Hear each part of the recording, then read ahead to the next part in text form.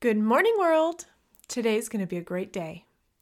Welcome to Play Life Loudly. I'm your host, Abby Halpin, the physical therapist who wishes she was a music teacher. The last episode, I talked about the issue of hyperinflation when somebody lives in a state of inhalation. Today's episode is directly related to that last episode, so go back and listen to episode 10 if you haven't yet. Otherwise, none of this is going to make sense. Today, I want to tell you what to do if you are stuck in inflation. So just a quick aside, everything said in this podcast is for educational purposes only. It's not meant to be medical advice. If you feel like you need medical advice, please see a physical therapist for a full evaluation. You'll get great information, and it might even be a little fun. So just a quick reminder of what was said last time.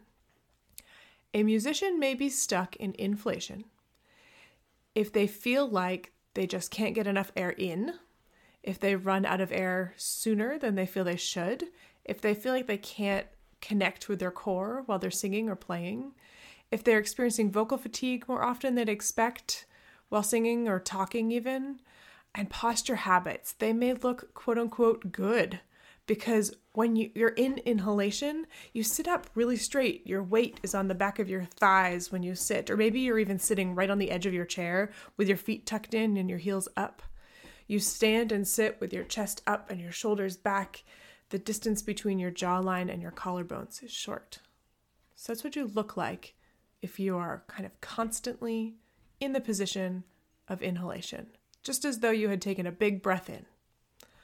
So, last episode, we talked about how that affects you.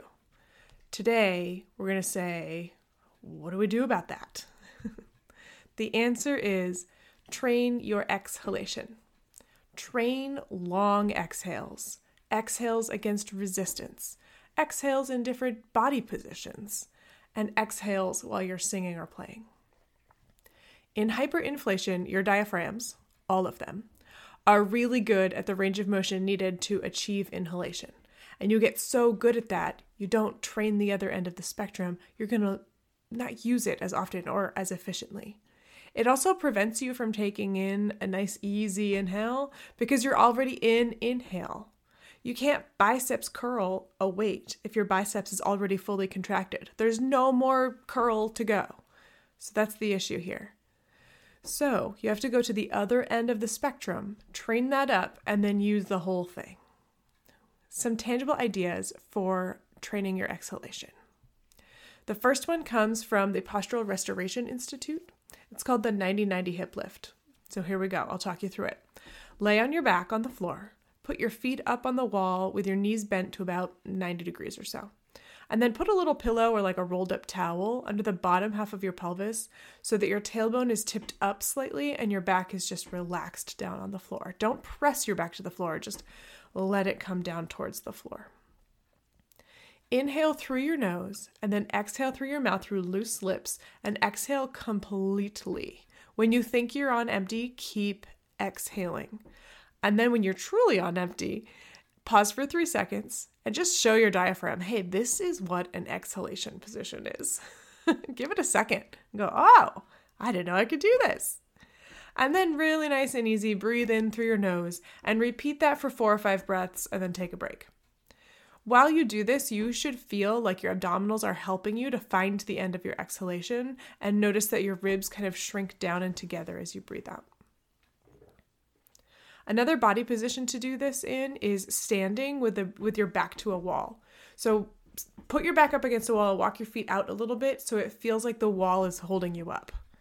Reach your hands just a little bit in front of your body and do the same breathing pattern as I just described. In through your nose, completely out through loose lips, hold for a few seconds and repeat.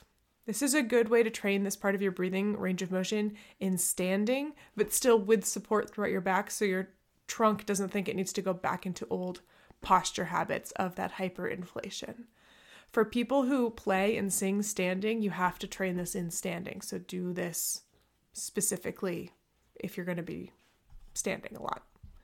The third position is also standing. So stand with your hands on a counter, like on a countertop, and make sure you can feel your heels grounded on the floor. Your knees are soft. Your gaze is kind of looking down at the counter, but a little bit in front of your hands. And do the same breathing pattern. Inhale through your nose, exhale completely. And while you exhale, lightly press down through your hands. Pause for a few seconds, and then keep the pressure through your hands as you inhale again. This will keep you This will keep you in exhalation posture as you inhale. All these inhale and exhales are getting me, guys. This will keep you in exhalation position as you inhale. So you will learn to avoid those old posture habits of in, because you're training out, out, out. Once you get the body positions down, you can then add some resistance. And resistance can look like blowing out through a straw. It could be blowing up a balloon. If you're a vocalist, you can do some semi-occluded vocal tract exercises like singing or humming through a V or an F sound through your full exhalation. Your voice teacher can probably offer a few options for this, and it might be they will probably be able to offer something specific to what you would benefit from so that you can kind of double up on your voice practice and doing this. You will then want to do some of your actual practice in that position. So that means you're going to be playing or singing while potentially lying on your back or standing with your back against the wall. And of course, if you don't have an instrument that you can do that with, then we may need to come up with something more creative. We could always do that. But if you're singing or if you have a smaller instrument that you can do that with, give that a try. It's going to feel super strange, but it's worth it. I hope you try some of these exercises just to get a feel for them. They always make me feel sort of melty and grounded. This will give you the range needed for longer phrases, fewer catch breaths. It will allow you to start your inhales from a more grounded place so you can actually take in more air. It will also allow you to feel your abdominals and feel really connected to your feet and your core and really supported while you play and sing. Do you feel like you have a good understanding of why training your exhalation is helpful? I hope so. If you have follow-up questions, please let me know. I would love to hear from you. If you're dealing with any of this, please see a movement expert who works with musicians, like me. You deserve to have these limitations lifted for you so that you can share your art with the world. We need it. If you enjoyed this episode, please share with a friend. You can give it some stars if you'd like to. If you didn't enjoy it, don't worry about it. You can subscribe on Spotify or Apple Podcasts so you get the little reminder when the next episode drops next week. Until then, Forte fam, let me know what you need.